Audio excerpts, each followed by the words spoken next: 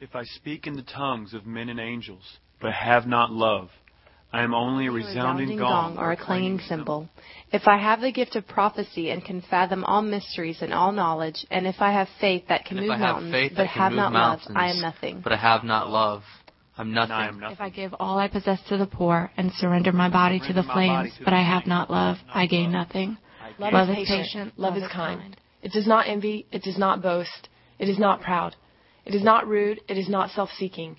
It is not easily angered. And it keeps no record of wrongs. Love does not delight in evil, but rejoices in the truth.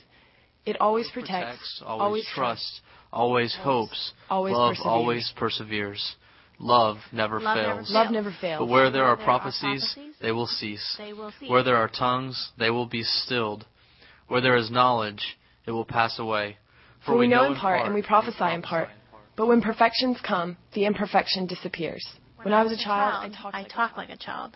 I thought like a child. I respond like a child. When I became a man, I put childish ways behind me. Now we see but a poor reflection as in a mirror. Then we shall see face to face. Now I know in part. Then I shall know fully, even as I am fully known. Now these three remain: faith, hope, and love. But the greatest of these is love. But the greatest of these is el amor. 1 Corinthians 13 says, though I speak with the tongues of men and of angels and have not love, I have become a sounding brass or a clanging cymbal. Can we all say noise?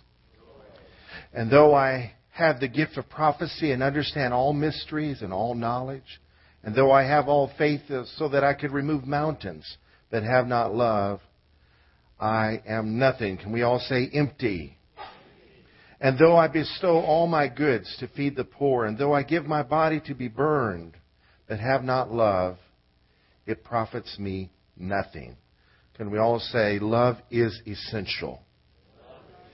To understand any text, it's important to read the context. And if we can turn back to the previous chapter, chapter 12, verse 27, he's talking about the gifts of the Spirit. Then he's talking about the unique parts of the body and their ministries within that body.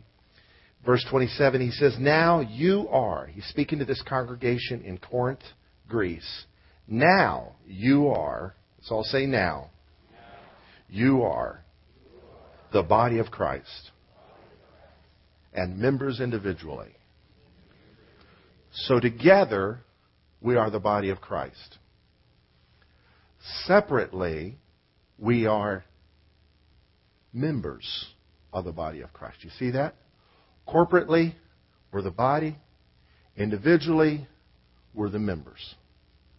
So it would be correct to say we are the church. It would be correct to say we are part of the church because there are many expressions of the church, many local churches that express the life of Christ through congregations. But it would not be correct to say I am the church. It would be correct to say I am a part of the church. It would be correct to say I am a son of God. And women can even say that. You are a son of God. The son gets all the inheritance. Amen? Jesus is our elder brother. It's also correct for you to say you are a daughter of God. It would be correct, men, for us to say we are the bride of Christ, corporately. But individually, it would be incorrect to say I am the bride of Christ. You see, the imagery of our relationship with God, He relates to us corporately. We are the bride of Christ, but individually, we are only a part of the bride of Christ. No one can say, I am the bride or I am a bride of Christ. No, He's not a polygamist. He has one bride, one wife, the church. One body. He's not a freak. One body, many parts. It's interesting that Jesus came to establish the church, and yet He only used the word church twice in the Gospels. Now, in Revelation, He used it several times. But in the Gospels, He used the word church twice. First time is in Matthew 16. Upon this rock, I will build my church. And what is that rock? This rock is the revelation of who Jesus is and knowing Him. Peter said, you're the Christ, you're the Messiah, you're the Son of the living God. Jesus said, humanity has not revealed this to you, but my Father is in heaven, and on this rock I will build my church. Can we all say my church? So Jesus is the builder and the church is His, and He builds the church. That speaks of the church universally, all over the world, from Pentecost to the end of time. He is building His church. He's building His people. The second place He uses the word church in the Gospels happens 2 chapters later. In Matthew 18, He says, if your brother sins against you, go to him and tell him his fault between you and him alone. Just the two of you. Don't go bring other people in with it. And if it doesn't work, then take 1 or 2 other people with you and go back to the brother who sinned against you to try to sort things out. And if that doesn't work, He said, tell it to the church. And if he refuses to hear the church, then let him be to you as a publican and a tax collector. Now, that doesn't mean pronounce a curse on him. It just means he no longer has a place of ministry in the function of the body of Christ. We love publicans and tax collectors, right? Jesus did. Come on, raise your hand. I'm supposed to love lawyers. Go ahead and do it. I just offended all the legal people in the house. Sorry about that. They're to lose their influence until they repent and stop sinning. An example of that would be if a brother could be in here in the church and he's hitting on the sisters behind the scenes. And a brother catches him hitting on his wife and he goes and confronts him. This kind of thing can happen. He goes and confronts him and he can repent and then it's great.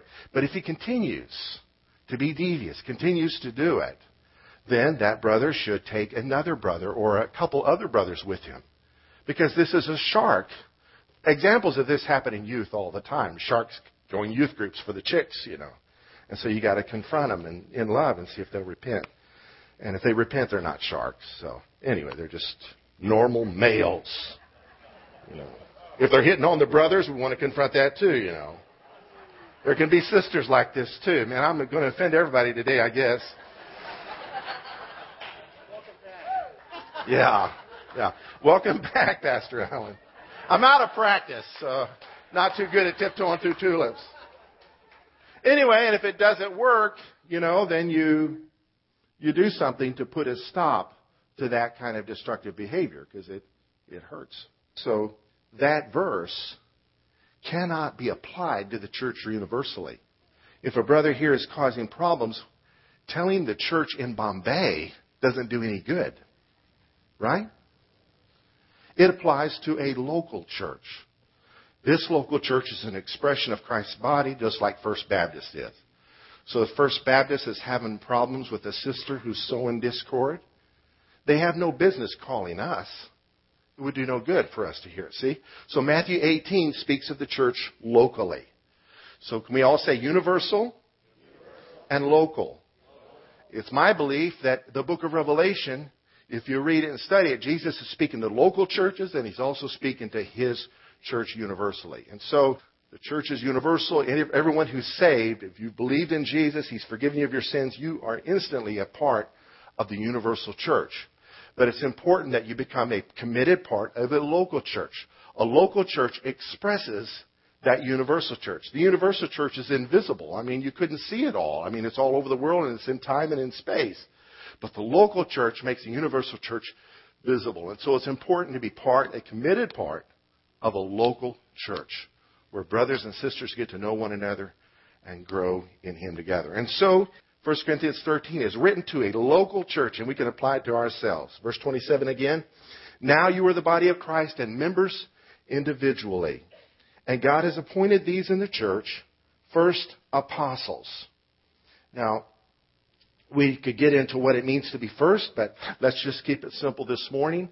The first people Jesus appointed were the 12, right? And 11 of them became apostles, so they were first. Second, prophets. In the book of Acts, we read about a prophet named Agabus. And in Acts 13, we read about a gathering of apostles and prophets. So God began to institute prophets in the church. Third, teachers. Then, after that, miracles and gifts of healings, helps, administrations, varieties of tongues.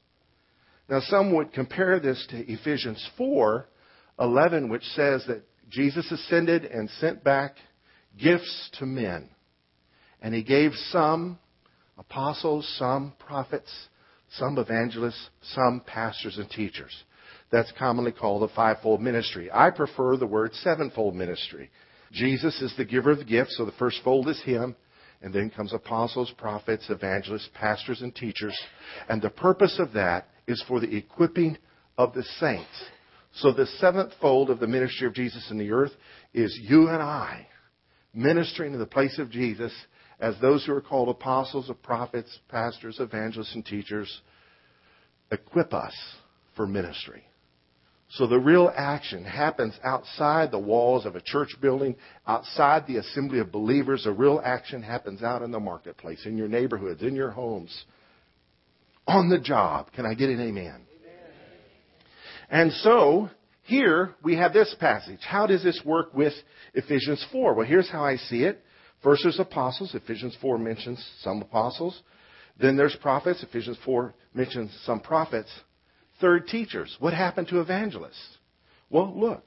He appointed these in the church. These minister in the church. Evangelists minister outside the church. You see that? But I also can see the ministry of evangelists in miracles, gifts of healings. Because as you minister outside the church, I don't know if you realize it, if you witness to someone and they have a need and you pray, God moves mightily. God moves mightily. My own brother hadn't been going to church for a while, and now he's got some challenges in his personal life. I took some Zimbabweans by his house to meet him, and they took him on as a prayer project. And the next day, one of his employees, he's in the insurance business, one of his employees on her day off sold 14 policies. And some other things have been happening every week. Just positive things are happening. Prayer works. Amen. And so the power, somebody says, where's the power? The power is in evangelism. It has to be that way. Because if all the signs and wonders only happen in our gatherings, we'll never reach out. We'll just become self-centered, us for no more. So God keeps us out. Now, where do pastors and teachers fit in? Well, here's also what I believe. You can check it out. What some call the fivefold ministry actually could be called the fourfold ministry. The word pastor is coupled with teacher. I don't even know if the conjunction and is in there. Pastors and teachers. There's no such thing as a pastor that's not able to teach. I think there is such thing as a teacher who's not a pastor. So pastors and teachers is one function, a pastor-teacher. So here it could be said that it points to those who shepherd in the house of God. After that, miracles, gifts of healings. And these are ministries that we are all to function in. We are to be apostolic in ministry, prophetic in ministry, pastoral in ministry, evangelistic in ministry, are we not? And we're to be teaching others what we're learning. And here's other ministries in the church that are mentioned in Romans chapter 12. Helps, administrations, varieties of tongues. Now, let's go on to the next verse. Are all apostles? What's the answer? No. Are all prophets? No. Are all teachers? Are all workers of miracles? Do all have gifts of healings?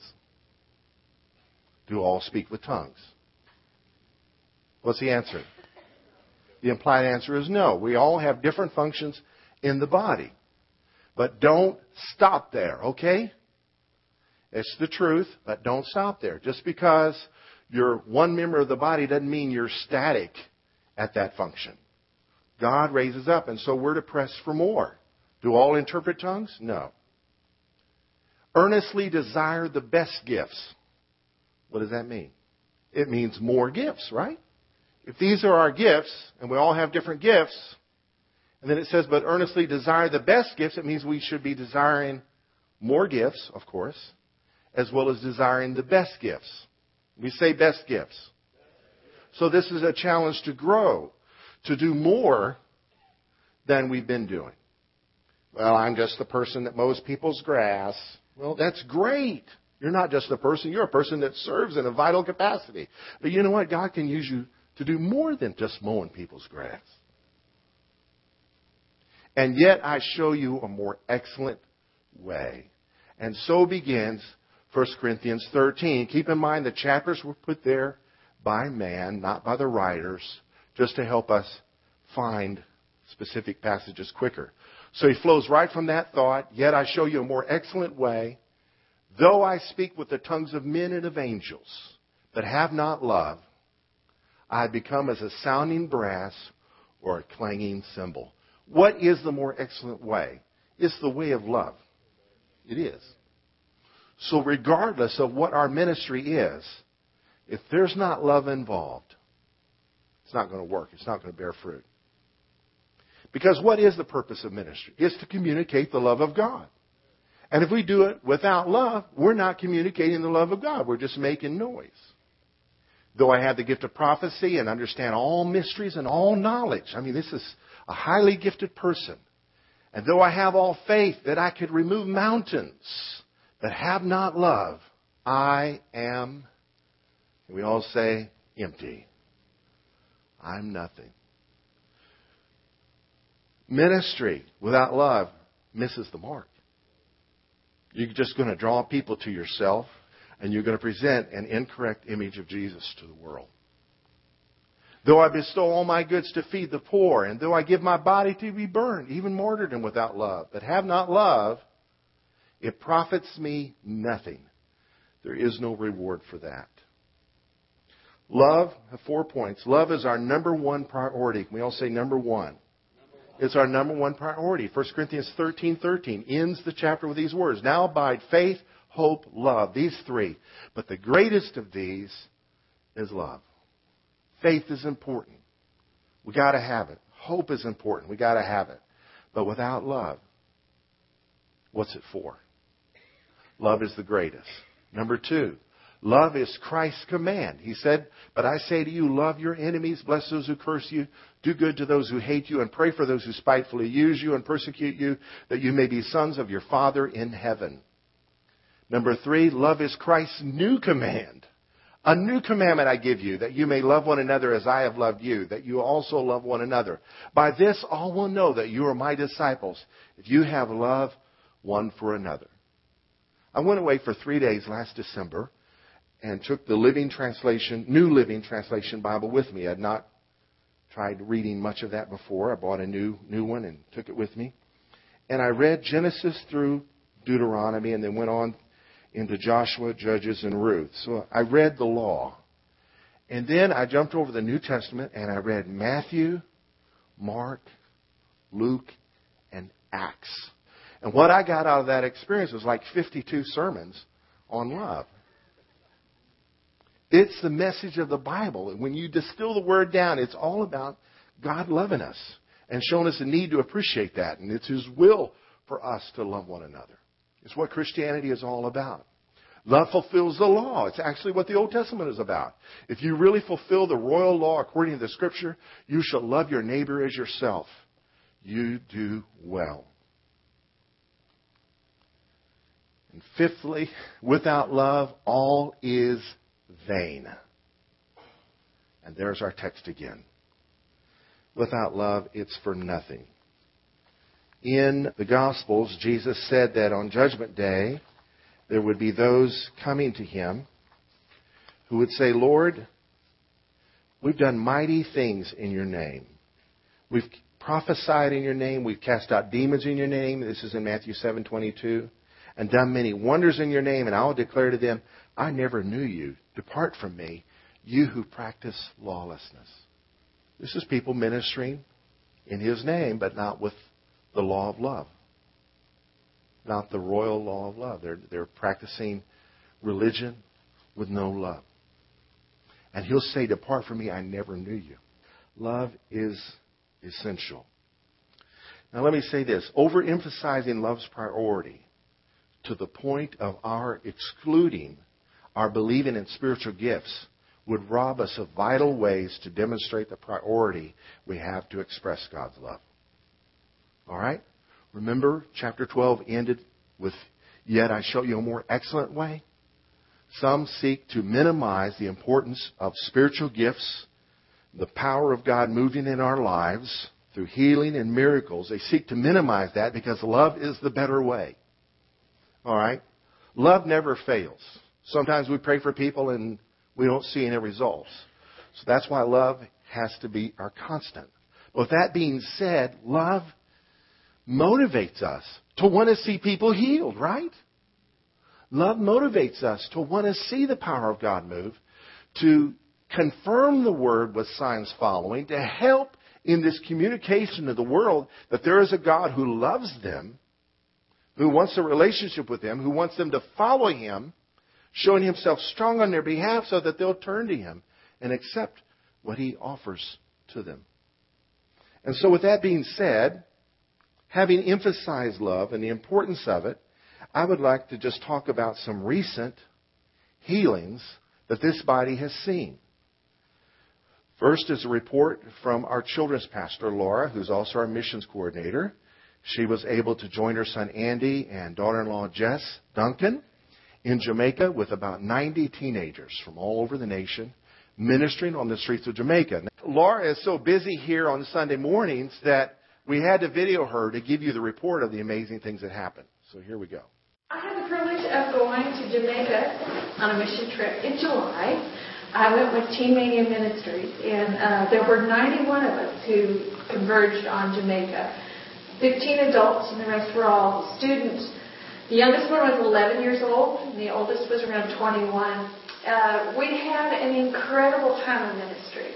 We were in Kingston, and normally when you think of Jamaica, you think of, nice hotels and beaches and cruises. Well, that's not what we saw. Jamaica is a third world country, and it is very poverty-stricken. So while we were there, we were able to do 3 vacation Bible schools a day at 3 different sites. We went and ministered in a home for handicapped children. We went to 2 different orphanages and had Bible school. We had a neighborhood ministry at night in one of the poorer sections. And we also had a team that did street ministry, and it was kind of like cold call street ministry. This particular team was made up of high school seniors and college students.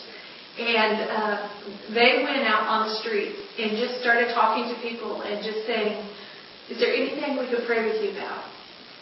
And there was one elderly woman who was hunched over and had very thick glasses, and they asked her, is there anything we could pray with you about? And she said, yes, I have cataracts and I can't see. And so they started praying for her. And after a few minutes, they asked her, they said, is your vision better? And she said, no. And they said, well, Jesus prayed twice for a blind man. We'll pray again. So they started praying for her again. And as they were praying for her that second time, they saw the clouds that were over her eyes. They saw those start. And as the clouds started disappearing, she started yelling and shrieking and pointing out. She goes, I can see! And she would point out so-and-so and different colors and everything. She got so excited because God healed her right on the spot. Well, that lit a fire under the kids that were ministering, and they became bold, and they started going to places that normally we would not go to. And one of those was out in front of a porno shop. And there was another elderly lady that they prayed for who had cataracts, and she got healed. And the owner of the porno shop was watching all this. And he came out, and he asked them what they were doing. And they started telling him about Jesus, and he accepted Christ. And then he got so excited that he called in 2 of his cousins. Those 2 guys accepted Christ. Well, these kids were really bold now. And so they started evangelizing at the bus stop. And what would happen was a bus would stop there and would be there for 2 minutes. So they would put 1 foot inside the bus, 1 foot on the curb, and they'd give a 2-minute gospel message. And people on the buses started coming to Jesus. One woman just started weeping. And she said, I used to know Jesus, and I fell away from him. And last night I prayed and said, if you want me back, please show me. And you guys came and we shared Jesus. So they were able to point her to a ministry there to minister to her. And all told, as far as we can tell, there were about 300 people that accepted Christ that week.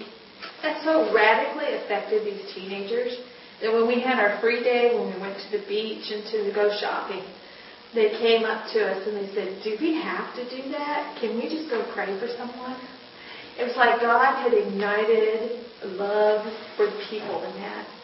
And we went there to show God's love, but it was like God's love multiplied within us and within our kids and reached out to people who were desperate for Him.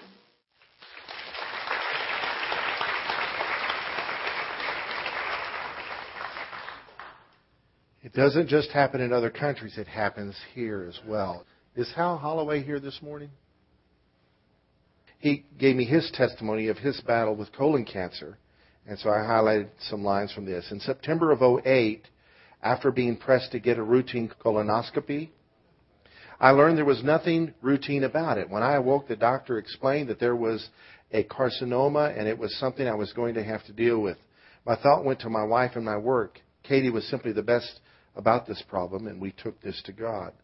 On the following Wednesday, I traveled to a large meeting in New York with my largest customer, and I learned that evening my customer, my largest account, had requested that my company remove me from the account.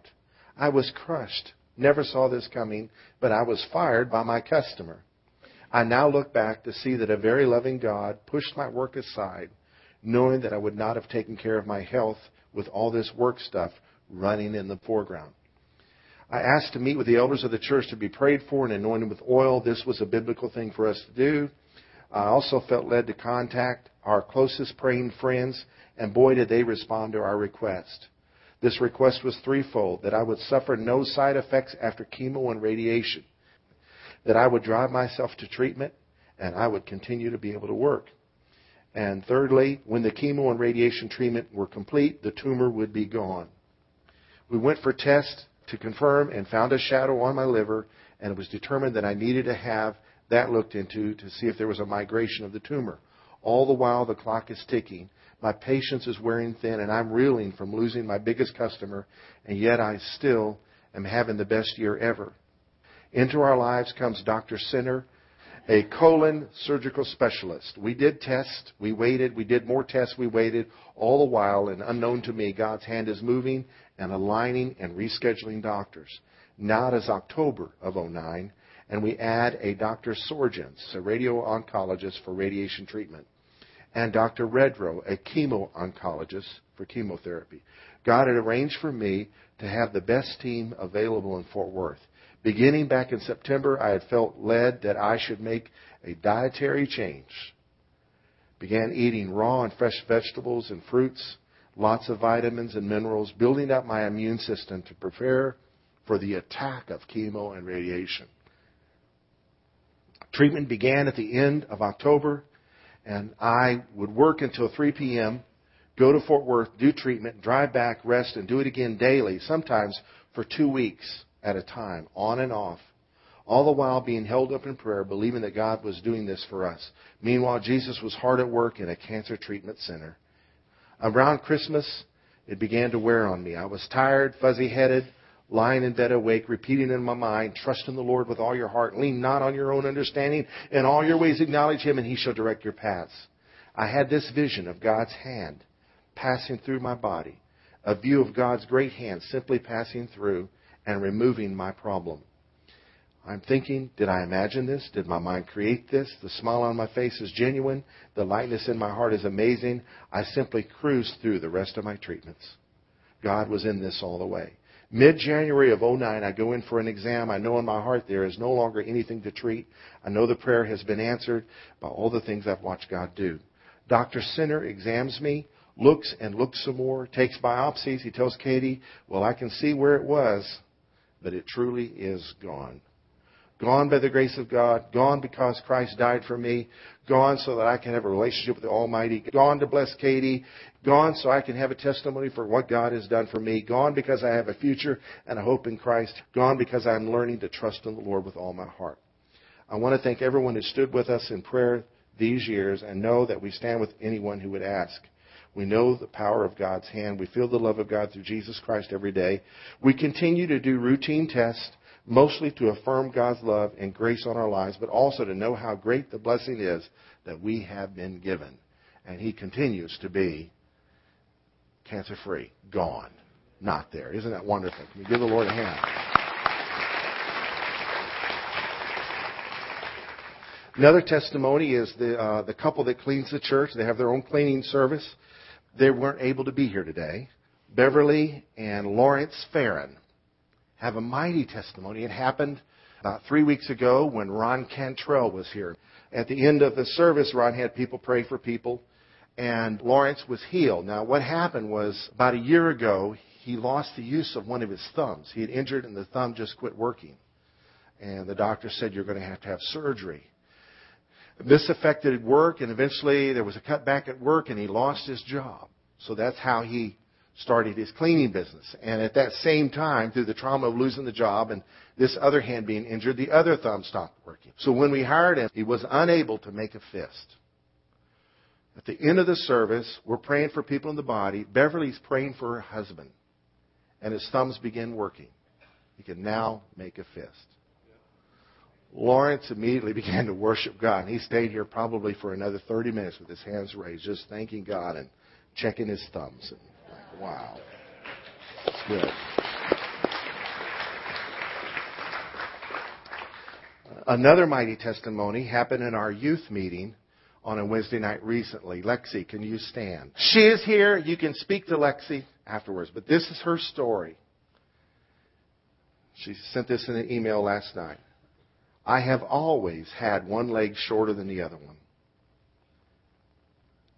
And that shorter leg, the ankle turned in, and the foot turned in even more. And so, was it your left foot? Both of them turned in, and the shorter leg, both feet turned in too, so you were very much pigeon-toed. Okay. So her feet turned in, and one leg was shorter than the other one. And this caused her back to hurt.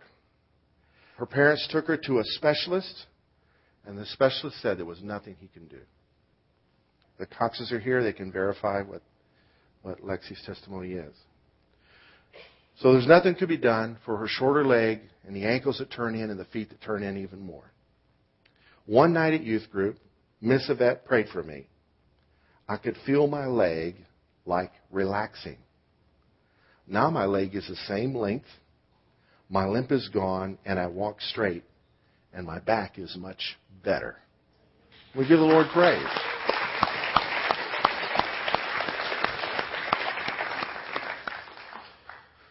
So with that being said, just want to emphasize that love is important. It's what it's all about. But thank God He still heals. He confirms the fact that He loves. And I learned this from Elder Joe Duncan years ago. For God to do something in the earth, it does not mean it has to always benefit me personally for it to be of God. So God healing our brothers and sisters is a blessing to us. Even though we may have a headache this morning, or even though some prayer we had wasn't answered, God still loves us, and He's confirming it by healing our brothers and sisters. When one brother is blessed, all the brothers are blessed. Amen. So with that being said, I'd like for us to stand, and Shake's going to come and play some music. And I want us to express God's love to one another today with these words. Just turn to your neighbor and say, can I pray with you about anything? I don't care what it is. It may be something huge. Share it. Tell them. And let's end the service with a season of praying over one another, all right? And then hang around and let's have lunch. May the Lord bless you and keep you. May the Lord cause His face to shine upon you and be gracious to you. May the Lord lift up His countenance upon you and give you His peace. And may the revelation of His love with signs following be your portion as you leave this place today, desiring the best gifts for the glory of God as we walk in the excellent way of your love. Amen. All right, let's pray for one another. Expect great things to happen. After you receive prayer, ask the person praying for you, is there anything I can pray with you about? Expect great things to happen. Thank you, brother.